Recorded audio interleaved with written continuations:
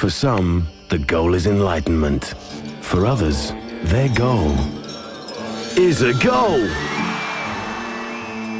Welcome back to Matchday Matinee, where every week we combine our love of football and films to dive into the cinematic takes on the beautiful game. Thank you very much for joining us today at Matchday Matinee. I'm your host for today, Adam. I'm joined by Raghav. Hello, mate. Hey, how you doing? Not too bad. How are you? I'm doing good. Just enjoying life. And I'm joined by Mark as well. And how are you?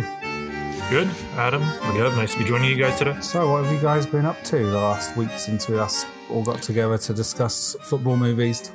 Well, at the time of recording today, we have just found out that the Premier League is coming back on June 17th. So that's going to be excellent. I'm really looking forward to that. Other than that, just, as live football ramps up, it's an exciting time. It's an exciting time to see how the world will deal with, physically not being in the stands and how long that's going to go on. I may be anticipating until the end of 2021, but you know what? I think we'll see ourselves through this and we'll be back at our football stadiums in no time, but obviously making sure that safety is the number one concern. Yeah, you'd hope so. I mean, there's some teams are doing some cool things. You saw that club in Denmark that's got like those Zoom screens up on one of their stands, and it's just like interesting clubs are trying different things. Another one that's running games at a drive-by cinema in Denmark. It's kind of cool. Like people are trying different things that they can. But yeah, I enjoyed the Dortmund Bayern Munich game the other day. Oh, absolutely! That was a great game. It didn't go the way I wanted it to, but it was still enjoyable. Yeah, those video screens, those have to be on tape delay, right? Like, there's no way they You go would live. imagine so. I'd heard somewhere that they have a live team of moderators that are constantly monitoring the footage to check, but you'd imagine it has to be on some sort of delay, because otherwise someone could do something quick, right? And then it's just like, crap, that was on TV. Quite quickly, Yeah, and they're not, I guess they're piping chanting from them, but not like everybody's just conversation back and forth. And even that's weird. They did it at the Dortmund game where they showed you people sat on Zoom, and there was one guy whose internet must have been about 2 minutes behind everybody else because he wasn't celebrating when everybody else was. It was super awkward. How are you, Mark? You been up to much this past week? I'm good. I'm doing some more school, homeschooling my daughter, as well as taking some own courses myself, and then work as usual. And on the side, I've been binging a couple of new Netflix shows, so I feel like I'm living my best college life again. College with a kid, almost. Yeah. Watching a couple of coming-of-age stories on Netflix. I discovered this new TV show called Trinkets. Okay. It's got Negasonic Teenage Warhead, the girl who played her from Deadpool, Rihanna Hildebrand. Oh, yeah. Okay, guys, without further ado, we're going to get into today's movie. And today we are going to talk about The Cup.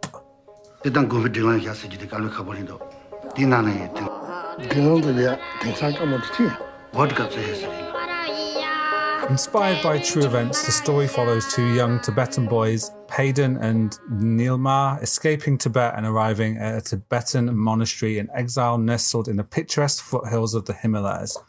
The monastery attempts to hook up a satellite dish so the locals can watch the World Cup soccer matches.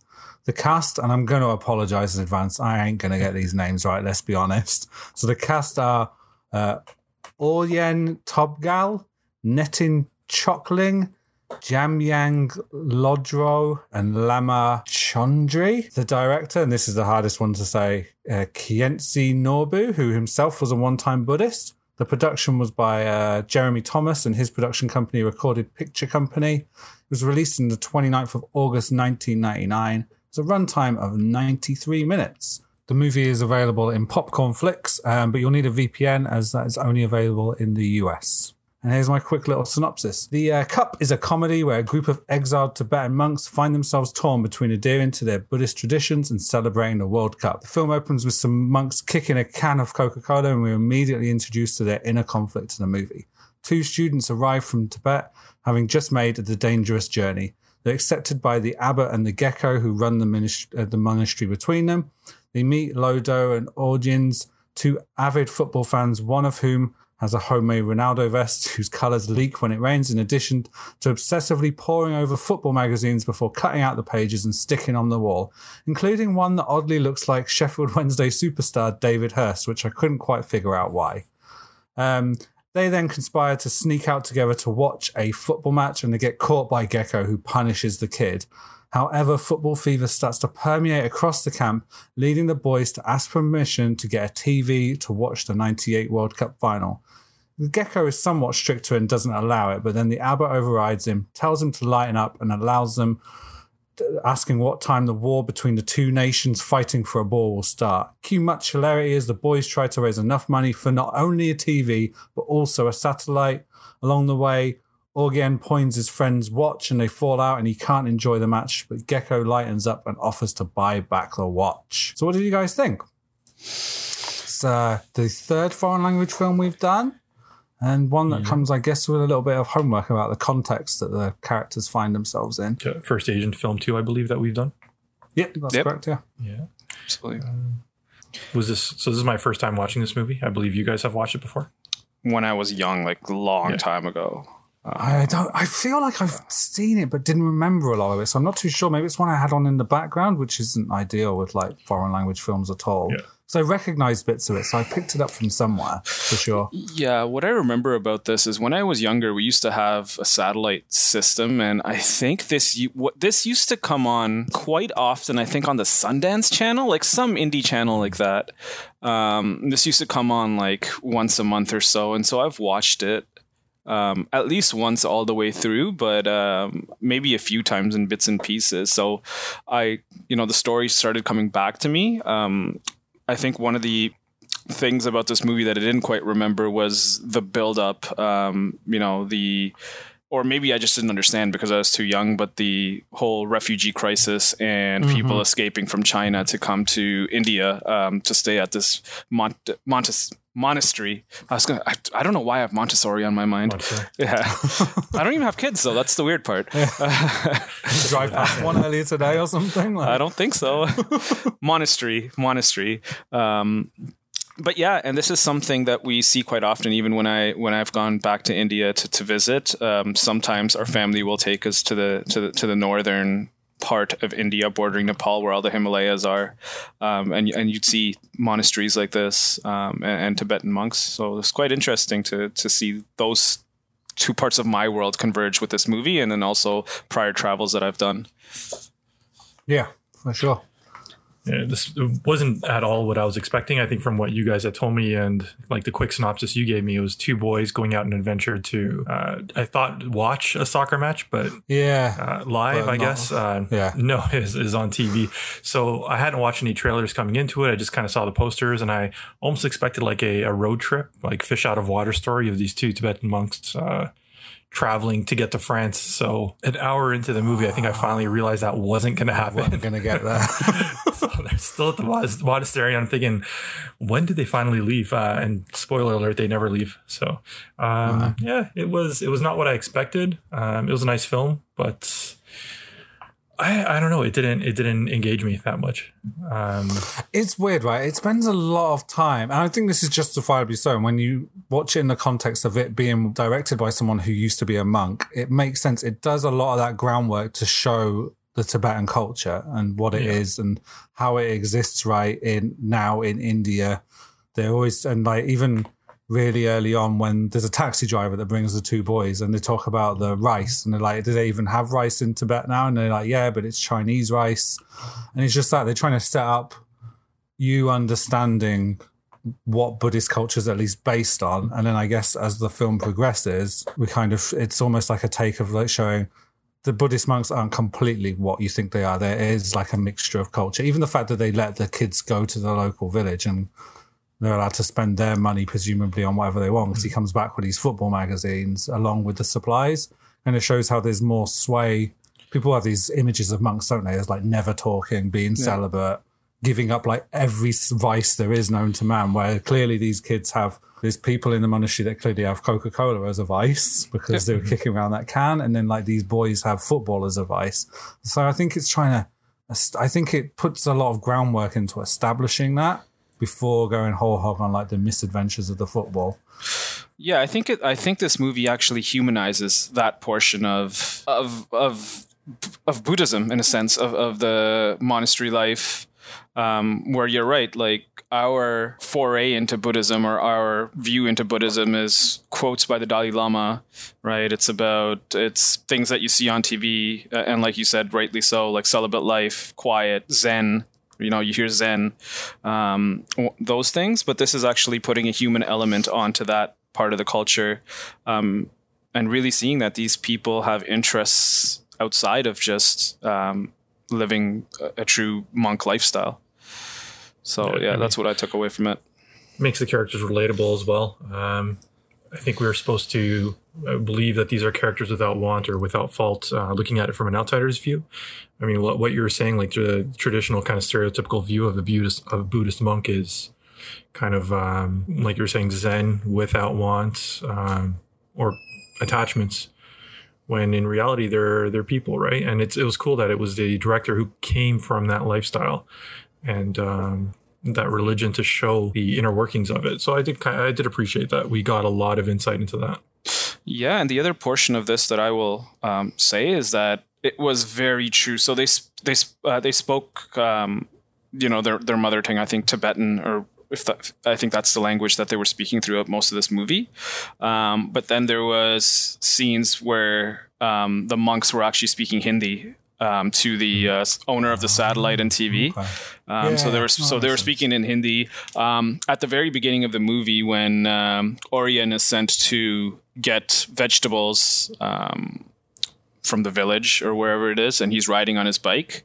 He's actually singing a popular Bollywood song in Hindi while he's so I mean they've kept really true to how Buddhist refugees in India might live, what some of their mannerisms may be like, and just, I guess, sort of a clash in culture of Buddhist monks and just being in India and having to deal with Indians. So that was really cool. And then as we kind of move on, we learn that I guess they're all rooting for France at the World Cup as well, which is interesting and they give you a bit of context to that. And apparently the only country that massively was in support of Tibet at the time was actually France. But he makes a homemade but then Ronaldo he makes kit. a Ronaldo shirt, which is weird. Yeah, like his vest that he makes is Ronaldo. So I'm not quite sure, like mixed loyalties there. One of the scenes that most spoke to me was actually in the very beginning when they're playing football with a Coke can. Yeah. And I've watched many documentaries of kids, more growing up in third world countries, where, in the West or in the UK, they say all you need is a ball and jumpers for goalposts. In a lot of African companies, the jumpers are the ball. And likewise here, I took that away as well, where they're actually just playing with a Coke can. And really, it kind of puts it into perspective that football can be played in any form, and the smallest thing can become a ball. And that's why I think it's the most popular sport in the world and just absolutely accessible to everybody. Yeah, I totally agree. That's definitely why that's there. And it just shows like it's like a kid's imagination, right? They can score a World Cup winning goal. It doesn't matter like what it's with, Coke can, pair of socks, whatever, right? Yeah. It's super cool. Yeah. So then we kind of, as we go through the film, we get to, it slowly, like we said, slowly starts to build up. The boys arrive. The abbot kind of writes to their parents. We see them flipping through the footy mags. And one thing I noticed actually, it's like current football magazines they're getting, because if you look on the back wall at one point, it has a picture of David Beckham getting sent off against Argentina, which happened at the 98 World Cup. So it kind of surprised me. I assumed they were old football magazines, but apparently this town is pretty well stocked that they're getting like the latest football magazines. Might just be negligence. Yeah, it could have been. Oh, true, yeah. I think it might just be negligence, to be honest. Maybe in 2002? 1999. 1999. 99. Yeah, just after a year after the World Cup. But yeah, I think... Maybe you're right. Maybe somebody was like, it'd be cool to tie in with the World Cup, but didn't really think about the real world.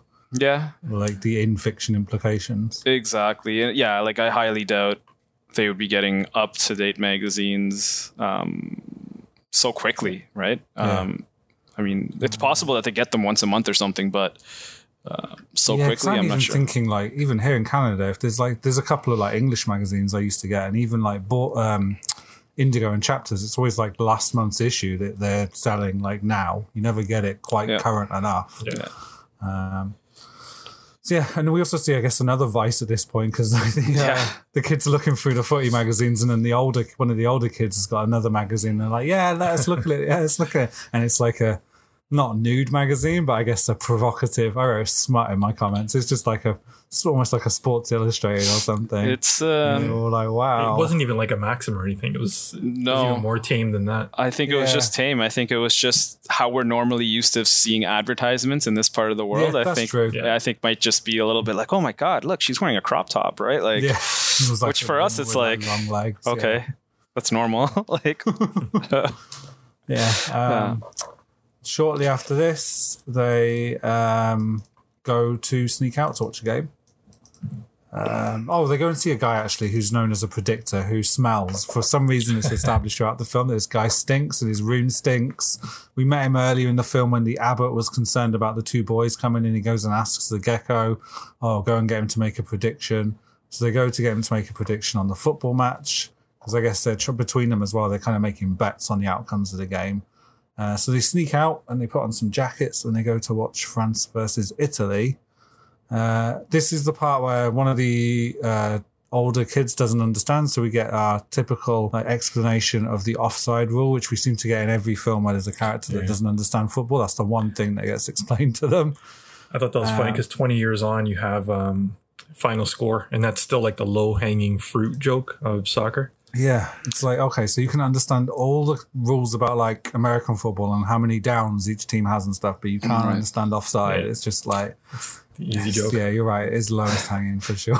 The funniest thing about that is I think until very recently, I think football people didn't understand the offside rule because it was like, okay, is he offside when he's touched the ball or is it offside when he's just found to be, interceding with the play? So yeah, I'm glad they've kind of sorted that out now in the professional game.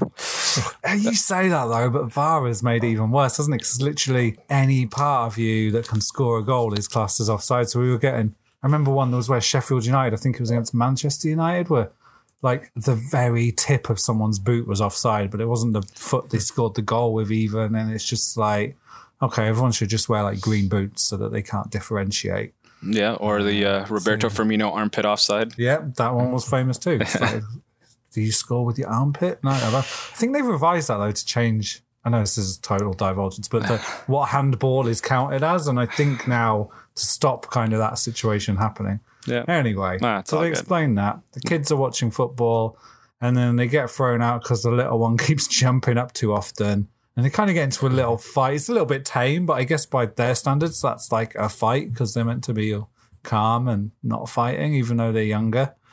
And so they get kicked out. They sneak back into their rooms or try to. And it's like, I guess they went out at night and it's already the sun's coming up by the time they get back. Yeah, because the game's around midnight, right? Yeah. Oh, yeah. They establish that, don't they? Establish it a couple of times, and especially like later in the film. Yeah. So they get caught by Gecko. He somehow appears behind them like he'd been out there wandering all the time. And so they get punished for sneaking out. Gecko goes to talk to them about how hard it is to like discipline monks in modern time. And the abbot kind of doesn't understand it. And he's like, well, it's World Cup time. So they're back in their room. There's another shot here that we see as well. Noticed it because there's Carlos Roa saving a penalty against England again. So again, just all these very modern magazines in the background. And I quite like this scene. After this, their punishment is to basically cook for everybody for, I forget how long for. And they're kind of cooking. 1 month. Is in 1 month? Yeah, it's 1 month. And that's the bet that they had made as well, right? Whoever will lose has to cook. Yeah, and then have to do it anyways. So then they're cooking, and one of the kids is like, they're all like, oh, we hate cooking, we hate it, this sucks and stuff. And the one guy's like, I hate cooking whilst you're sat researching football, because he's still sat with his magazine. And I just really like this because it reminded me of like the hours I spent like poring over like Panini sticker albums every tournament and like learning all the stats and stuff. And I was like, this kid is just like basically me, but in a different setting. And I was like, it's super true and like truly relatable to kids that on the onset when you first start to fall in love with, I guess, any sport, right? You pour over it in a way that you never have time to do later on in life unless it becomes a career for you. So that was super cool. We still do that, but it's there's no different, like right? tangibility to it. Like you can spend hours and hours on Wikipedia just diving down that hole. Yeah, Whereas that's when we true, were actually. kids, you would get like I remember like a program. I would find a program for like the World Cup at my library and just poring over like the most detailed Everything. of stats, or like going to the movies and picking up that movie magazine, and you would read it from like front cover to back cover, just poring over it. Yeah, that's a good example, actually, those World Cup programs. So I can remember World Cup 98. I could I could recite nearly every player in every squad at one point that was at World Cup 98, just because I spent so long reading, and I tell you who was in what group and when they played each other. It's just like I knew everything before World Cup 98 came. Yeah, I remember like here we'd have like the Toronto Sun is, I don't know if you classify it as a rag now, but like back then they would have amazing sports sections that were full pullouts, and they would do it for like the Olympics, World Cup, Euros back then. And we had these like taking those out, and you would just get, like you were saying, you'd have a poster in there and you'd go over every single detail, every single match preview, much like you would now online, but there's so much, like you just get diverted to like Other another stuff. article about something completely different at that point. So it's your attention is just shot. Yeah. So it's during this moment they kind of talk about the kids researching the football, and he's like, I'm still going to watch that game no matter what. I don't care. I'm finding a way to watch that game. Yep. But then they kind of take a different tack and decide to ask if they can get a TV instead. So Gecko is initially like reluctant, but he goes to ask the abbot, and the abbot kind of, this is quite a sad scene really, because I don't know if their love of football is what's making him realize, but he kind of talks about how they have to let go of Tibet and realize that they will never return, and kind of accepting that this new generation of monks, he says that they'll never understand what it's like to live in Tibet. So it's kind of like he's accepting that like his way of running the monastery is not what it's going to be like in future generations, because like one of these kids may grow up to run it, and they're going to have a different outlook on it just by the nature of the fact that they weren't brought up in Tibet in the same way. And so the abbot kind of accepts that maybe they have to embrace whatever vice people have, and in this instance it's the football and it's the World Cup. One funny scene was when what's his name, Gecko, was talking to the abbot, and he's basically explaining the scene that you were saying, right? And he's basically saying, well, it's two countries fight over a ball. And then the abbot's like, is there violence? He's like, sometimes. He's like, is there sex? He's like, no, the good news is there's no sex. And then the abbot's like, well, how do you know so much about this? And that was a really funny scene, because the guy just had like a wry smile on his face. Yeah, he doesn't actually respond. Yeah, he doesn't actually respond. One more thing about these actors. So Gecko is a Buddhist monk still, named Orien Tobgel, who's obviously on the credits of this movie. But I also find it rather interesting that the main character, the boy, his name is Orien in this film. Mm-hmm. So I'm thinking if there's any kind of parallels to like, is Orien in the movie supposed to be Orien Tobgel? Like a younger version. Yeah, it is. Yeah, that's what the end credits say, that it's based on a true story. That would make sense and be a cool like symmetry. Yeah. Like and Gecko then was playing the stricter, maybe like somebody that influenced him in his earlier life, kind of, or something. Yeah, and then Netin Chokling, I think, is a Buddhist monk as well, who's also credited in this movie. That's great. It gives it more authenticity, even. Right? Yeah. Yeah, you were saying the director was a monk as well, right? Yes, he was a former monk, I guess. Yeah, because I was reading that he was involved with the Keanu Reeves movie, The Little Buddha, I think it was. Oh, okay. And that's where he met the producer on this film. And then that's how they got together and they made this movie. So I think this is probably his first movie, right? Yeah, it was. First movie. Yeah. One thing I found really off-putting about this film, I think it might have been for like the first hour or so, there was no score. Or not that I could recall immediately. There was no musical score. So it kind of just plodded along for the most part. And then towards the climax of the film, you did start to have that like traditional Tibetan flute music. Yeah. Which was like really lacking. Yeah, in that first hour. At the very beginning, you had some chanting and stuff. But other than that, you're right. Yeah, it wasn't until like the hijinks started that we got a bit of music, kind of. Yeah. The movie would have really benefited from it. Do you think, though? I think it could also have the opposite effect, where if you start putting in a score that would probably sound nothing like anything Tibetan monks, They do have a traditional music, though. I guess, You know what I mean? but yeah. Like, you could even work it into the film itself where I can't remember the term, where the music is coming through a radio or from a live performance. So use it in that sense. Don't like just put it in as like a Hollywood no, absolutely. score being put over. But yeah, the pace of the movie is very slow. And then to not have the score on top of that, I just found it really plodding. So that part I'll agree with you on. I think especially leading up to any conversation about football whatsoever, I think that movie builds up very, very slowly. Like the first time I think they mention it is Brazil versus Argentina or something. Orion mentions that, and that's like he passes the note, doesn't he? Yeah, piece of paper. Yeah, but that's a solid like 15 minutes into the movie. And then just to build up to them actually indulging or watching football is like a solid 40 minutes into the movie. So I found the build up and and I think some scenes were dragged on rather long. I think one scene that comes to mind is some of the, I guess the prayer scenes. There's also that scene where they're washing the clothes. I think that one was especially dragged on a little bit too long. So yeah, I think the pacing of this movie suffered a little bit.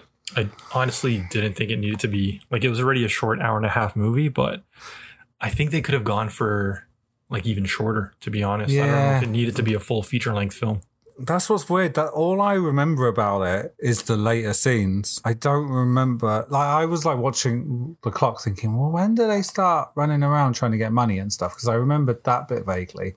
Yeah, and it's hard, right? I think it's like almost to the movies. Like it's nice. It's all scene setting, right, and all like dressing to be like, here's how they live and stuff, and make this world seem like livable and like believable, but then there's just too much of an about turn to be like, actually, we like football, it's okay, let's go for it, and we'll go do what you got to do, get the money, get the TV, get the satellite, we'll chuck it up on the roof and we'll forget about being Buddhist monks for 90 minutes. And it's like, it's to the film's detriment that about turn happens so quick after all that slow build up. You're right. It almost needed, the film needs to do it more naturally or gradually somehow.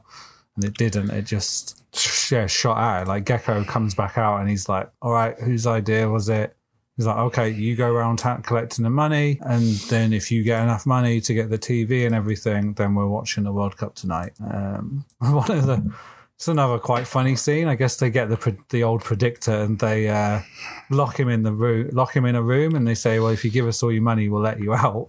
Yeah. And then they kind of don't let him out. They give him the key, and he's still locked in the room because he can't get his hand up to the padlock, and they just pass the key under the door. Yeah.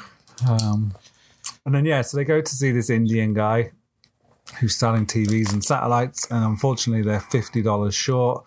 Because the guy is like, well, it's the World Cup. The price has gone up. It was $50. I think it was $300 the week before. Now he's saying it was $350. And like, hey, World Cups, nudge the prices up. And they're just like, what? So authentic. Yeah. That's for black and white TV too. Yeah, exactly. Not even the color. I was like, yes, they really did their research. Like, definitely during World Cup, this guy would raise the price by 50, and it's like, if you want installation, get me another 50, right? Did you guys read the sign outside his shop? No, it said something video. Yeah, like every other word was misspelled, so it was like flim and video. Oh yeah, for sure, that happens. Of course. So in the end, they struggle to get the money, but they do get the kid's watch that he brought from Tibet, and they decide to pawn the watch. But on the, I guess the notion that if if France win, then he'll win the bet and he'll get another $50. He can buy the watch back. But the little kid, we find out kind of late, he's not happy with that choice. No. So they end up getting a tractor to take the satellite and the TV. And as they're wheeling away, they're like, oh, which way do we point the satellite? Yeah. And he's like, north. And they're like, okay, brilliant. And then as they're driving back, we kind of have, I think it's a voiceover from the abbot again, talking about how monks are exposed to things that other monks never would have been exposed to, but that these things are ultimately still safe. Yeah. And it's like, it's true, right? There's so many horrific vices in the world that could lead you down a way worse path than just watching football could be. And that's why it's the beautiful game and everything, right? So they heist up the satellite onto the roof. This TV's not working, they kind of reposition it and it gets working. They're watching the game and then there's a power cut. And then they have some proverbs told about a rabbit whilst using like shadow puppets with their hands, which is really cool. Yeah. There's always a fascination with how people can contort their hands to look like genuinely look like different animals, and they manage that here.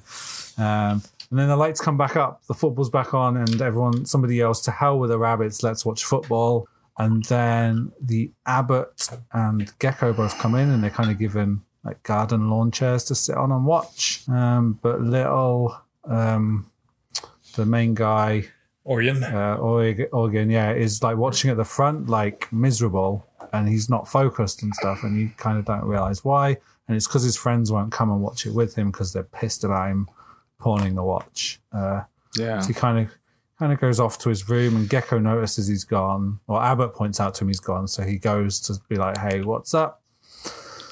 And he's in his room, like rifling through his stuff, and he's trying to find stuff that he could use to pay for the watch. And he has like an old knife that he brought from home, and the Gecko's like, "No, you can't get rid of this knife. This is like a traditional Tibetan knife that you brought with you from your family." So he agrees that regardless of what the game is, I will pay your money. So then they go to watch it. And the really weird thing about it is, but it does make sense in the context, because they go back to watch the game and you don't actually see any of the goals. No. You see a couple of shots of things happening. You see one of Emmanuel Petit smiling. You see a shot of Zidane smiling. And then it like fades out. And as they're walking away, Gecko's telling the kids a story, and he's like, "Oh, you want to hear about how the story of the rabbit ends?" And he's like, "But it doesn't matter how the end of the story ends." And it's kind of like, was that meant to be talking about football? Like it's all about the enjoyment of the vice that is football, like enjoyment of football. And at the end of the day, the result doesn't matter, and that's why we don't ever see any goals. I thought that's how I interpret it. Yeah, so the ending was a little bit confusing for me personally, and it might have just gone way over my head. And keep in mind, this movie was made by a guy that's a former monkey, still a llama actually. So I don't know what this, maybe it's trying to put something together. But yeah, I think your take on it, maybe it's like, you know what, we don't care about the ending, right? How if you don't know the ending, how can you be unhappy? Or if you know the ending, then how are you unhappy? And I think like maybe when people are saying like, how can you enjoy a football match when it ends 0-0? Yeah, right. How can anybody it's enjoy not about that? the result, is it? It's not about the result. Yeah, it's about all those moments in that 90 minutes, all the talking points and everything, and the moments of pretend euphoria when you think a goal's gone in or something, or when a goal's disallowed. Yeah, I don't live my life like that. Well, trust me, supporting Portsmouth, I have to live my life like that. For me, the end result's all that matters, right? I'm like, you know what? Go in, play the crappiest football you can. If you get the result, you get the result, right? Well, imagine playing crappy football and not getting the results, because that's been my life for most of the last 10 years. TFC up until 2014. Yeah. Even later than that. The first club team I followed, so that was all I knew for a while there. Oh, man, good times. So we've kind of gone through the plot and everything, and the only other part to kind of talk about is the footy flicks. So we don't get a whole lot. We do get the kicking of the Coke can early on, and then there is a shot later on in the film, just before they're about to go cooking, where they are playing football. Yeah. And it's very typical of what we've seen in a lot of these other films, of like the close-up shots, no real skill. But I thought in this context, this made sense, because it really captured that frenetic like nature of like, I'd call it like undeveloped or like uncoached football. Like that's exactly how kids play football, like all chasing the ball, shoving each other, trying to just do whatever they can to get the ball. It actually kind of worked in its own ways. What do you guys think? It draws comparison to United Passions when they had the kids playing in the kind of dirty field. But that felt so commercialized and stylized, whereas this actually had a bit of that like innocence to it, and the truthfulness to it. Yeah, I think for me it was, I really enjoyed these footy flicks. Not because of the skill, but agree with you on the proportion of which this is raw. Right, this is maybe how kids across the world play. But I think more than that, watching them play in monks' robes. Just running around, not really knowing what they're doing. I think just the costume and everything, it really puts into perspective how global football really is. any corner of the world, any kind of dress sense, you know, however remote you might be, everybody knows football, and that is you know, why I love this game. And yeah. Yeah, and those that were actual monks as well. I think they used a number of monks from that region as extras. So again, guys with nothing but love for the game. That's it. It's raw passion. It's really cool. It's what's forgotten sometimes, I feel, in countries that are more developed in football. Yeah. Where it's just that raw love for the game, not the commercialization of it, not the I got a season tickets, player development pathways, pay to play. I mean, in comparison, when we have some of our conversations offline, I mean, it's just like just put into perspective. It's a global game. It can be played in any form, right? Yeah. Yeah. So good footy flicks overall. Then just very different to some of the others we've seen, but all the same, good. So that's pretty much it for the plot of the film and everything. Did you guys have anything else you wanted to mention, discuss? I thought the main actor was amazing. Like, he's good. And I think this was his only role up until 2006. So it's a shame that he didn't actually kind of get brought into not Hollywood, but at least Asian cinema and do a lot more roles, because his character, like his facial expressions and the characterization of the little kind of troublemaker in the monastery in exile was just spot on. I loved it. I'm actually going to search up his filmography because I do believe he has some plaudits to his name. Is that one more in 2006, I think it was. Yeah, that was it. Okay, then there you go. All right. Yeah, but I thought he did a really good job, to be honest. Yeah. But, like, there wasn't any bad acting in this film, now that I think of it. Like, there was that guy who was always asleep, which was great comedic relief. Yeah. The kid who had his watch taken from him, dealing with that trauma. But those two kids in particular, the newer ones, did like a good job of seeming like out of sorts, kind of like through their facial expressions, like not quite comfortable and like learning the ropes almost. Like they did a really good job of that versus like the somewhat cockier other kids that were there. Yeah, I felt a little bit sad, I guess, every time I saw the little one with the watch. It's just because he's like, he misses his mom and then he loses his watch that his mom gave him. And it's like, God, man, what are you guys doing? Yeah. He was deaf as well, right? Was he?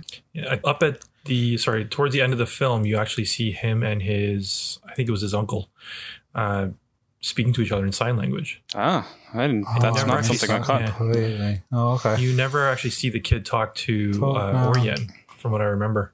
Because when he needs to get the watch, his uncle walks off to go talk to him and say, "We need the watch." He gets upset and he comes back with the watch.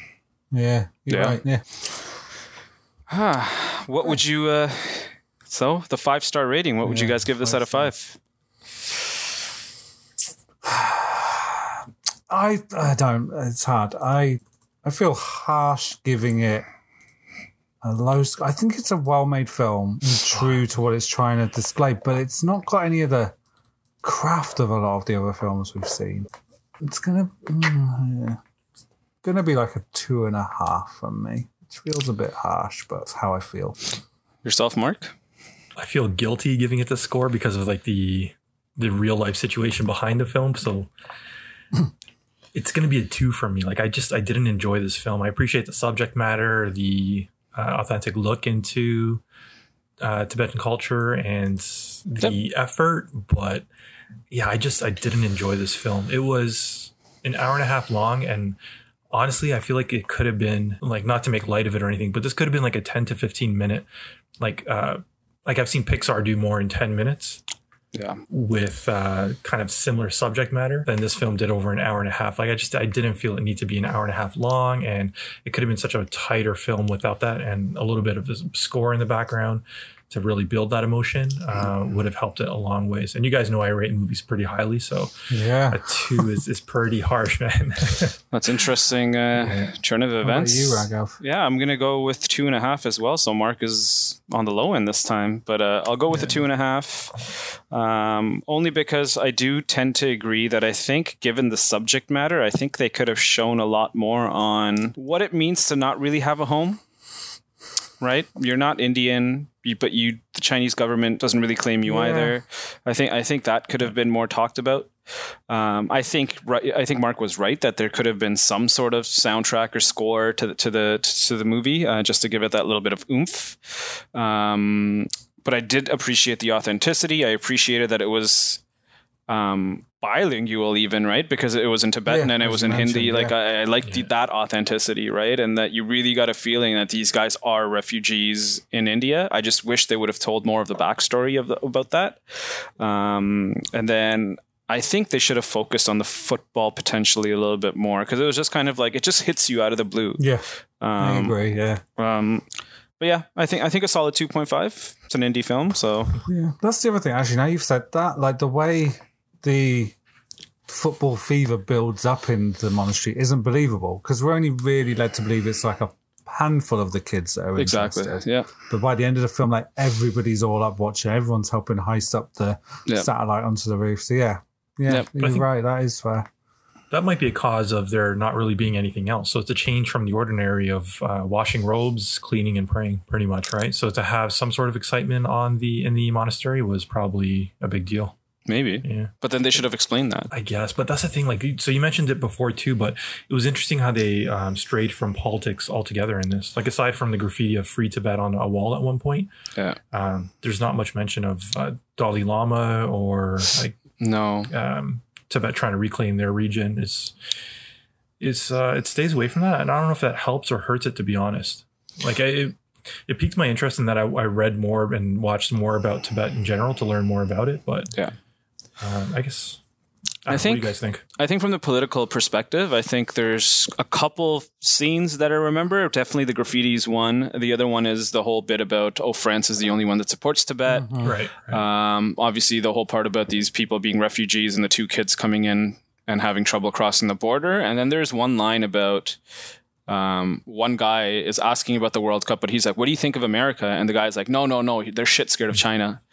That's right. Right? Not realizing that the question was football related, but just politically, they're saying, no, America's shit scared of China. So they're not going to, they're not really on the side of Tibet. So that was interesting. But really, they could have done a lot more.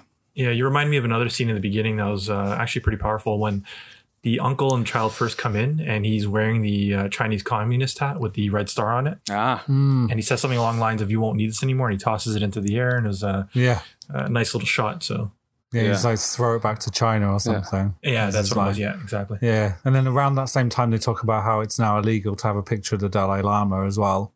Is it? In China? Anyway. Yeah. Okay. Which it must have been for a while by then, because I guess they exile like the first Dalai Lama like back in the 50s or something, right? Yeah. And I guess this is the 8th. Yeah, I think so. I thought it was this Dalai Lama that made the deal with China. Well, no, it was in 1980, wasn't it, when they started? Yeah, it was fairly late, yeah.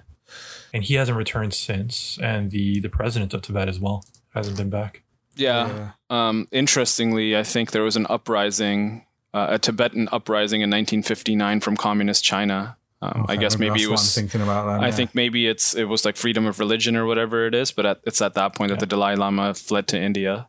Okay, I might be thinking about that, and then like it's really interesting. Square is closer to this, right? Like 10 years after this is, 10 years. No, 9 years, because that was 89, right? So so that's the most common, the most recent atrocity, I guess, that they faced.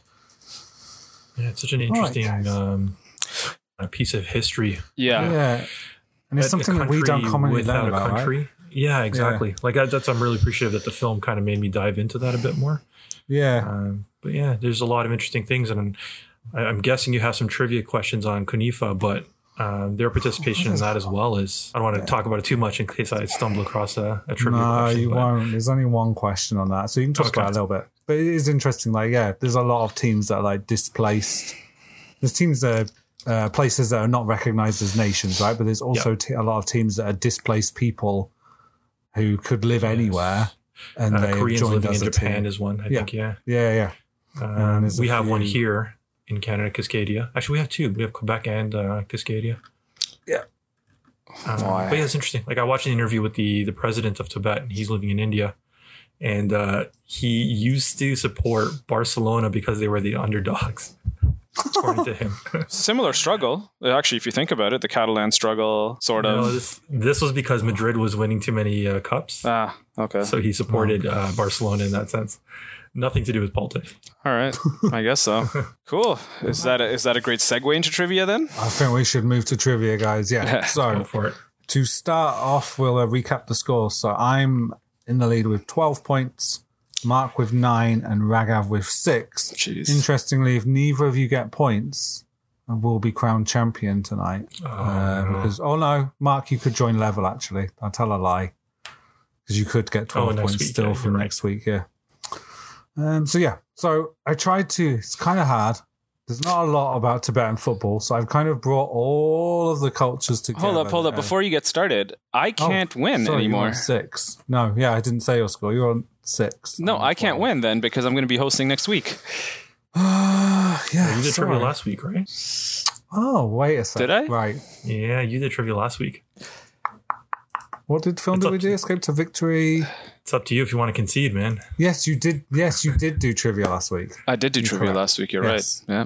because there was questions about All right. Baltimore. Yeah, you So did. is it Mark that's yeah. doing it next week? Marston, yeah. So actually, yes. So right, let's recap back to where I was. I can win it this week if Mark doesn't get 3 points. All right. So that's exciting stuff. Yeah, let's virtual handshake right now that I'll at least get a point. But I can maybe. Can I draw level with you if I get all 3 this week and all 3 next week? You could, right? Oh, You could end that's up the with way. a three-way Yes, tie. we could end up with 3-way tie. Yeah. All right. Well, That's very that's exciting stuff. We should have really worked this maths out off air, but never mind. All right, Anyway. Raghav, message me offline. So yeah, so you got to absolutely smash this, guys. So it was a little bit tricky this week because there isn't much in the way of Tibetan football history. So I kind of taken the 3 core nations that are kind of at the heart of this film. So Tibet, India, and China. And there's questions about each of them. And so it's a couple of questions each, and then kind of one of those, let's try and name people off a list and see where we go. So we'll start with you, Raghav. Pick a number between 1 and 4. I'll go 3. Okay, how many times have China appeared at the World Cup? Oh, God. I am going to. This is going to be wrong, but I'm going to say once. Correct. Awesome. It was recent. I've forgotten. I did have it in my 98, no? Or 2002. 98 or 2002. It was 2002. Yeah. That's the one. They failed to get a single point, finished bottom of their group. So well done. So that's the point on the score for you. The comeback Mark. starting. Pick a number 1, 2, or 4. Give me 4. Number 4. Okay. Which league has the most teams in it? Is it the Indian Soccer League or the Chinese Super League?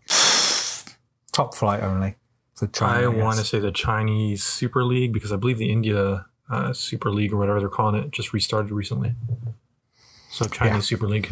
You are correct. Okay. Chinese Super League has 16 teams. Indian has 10 at the moment. Yeah, I knew it was a lot. Kerala Blasters.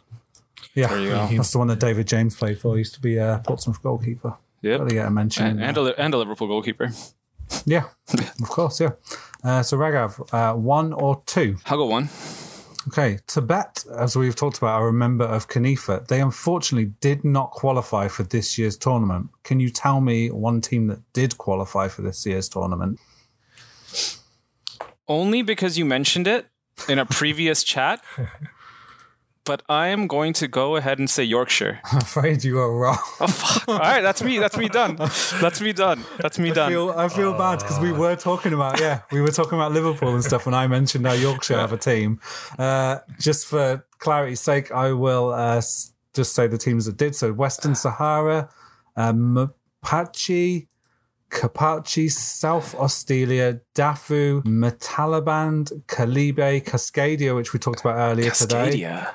The Chago Isles, Kurnow, Maria, Punjab, the That's same parishes thing. Yeah. of Jersey, Tamil, the United Koreans in Japan, which we also mentioned earlier, Western Armenia, and Kurdistan. That's awesome.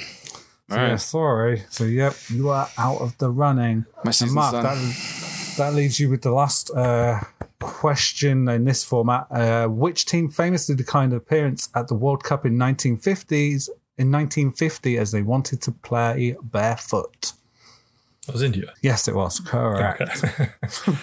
It was too easy. I was confused. Yeah, well, no. right. Sometimes they're easy. Okay, so that puts you on... Wait, did you get your last question right? Yes, you did. Yes, I did. Chinese Super League. Yeah. 10, so you're on 11. Okay. Next one is one of those lovely ones where you guys try to tell me names of players that are in a big list. So this time it is the most expensive players to have signed. So as we all know, the Chinese Super League went through a crazy period of signing up players for extreme amounts of money. I have got a list of the top 10 transfers. Okay. Whoever gets the most in that top 10 list will win the point. And Raghav, we'll start with you. I can end Mark's season here. I can, right? I can end Mark's season, can't I? Yeah, if you got the point. So I'm going to say Oscar. Correct. Oscar is the most expensive in at number 1. He, of course, we talked about this before somewhere else. He signed for 60 million euros from Chelsea. Yep. So he was number 1. So Mark, anybody who's in the top 10?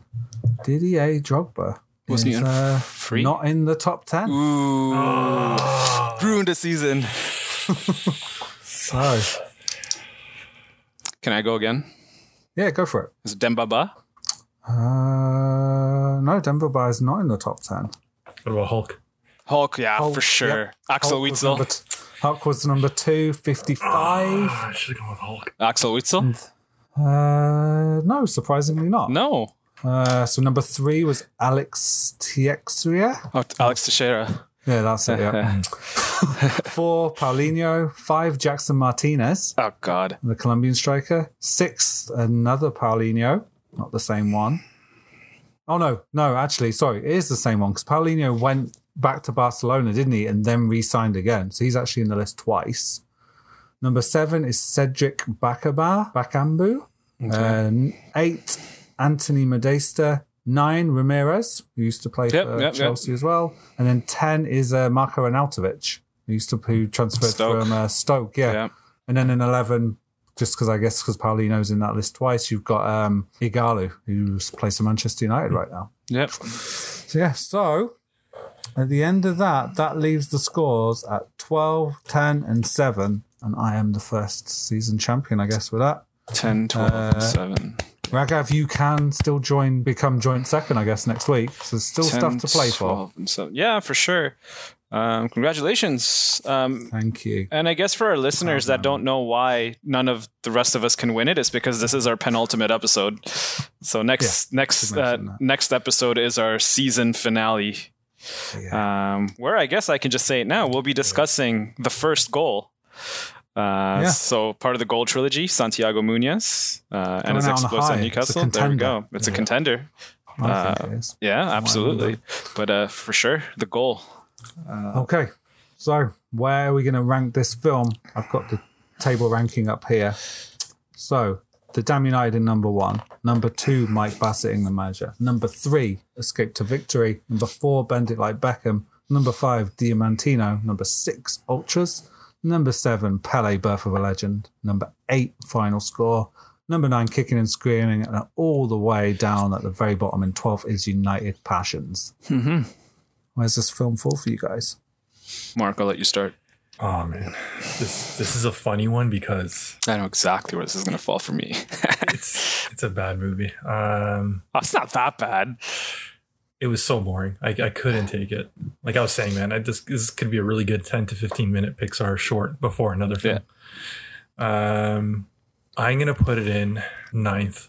Ooh. I'm going to knock down Kicking and Screaming, put it on 9th.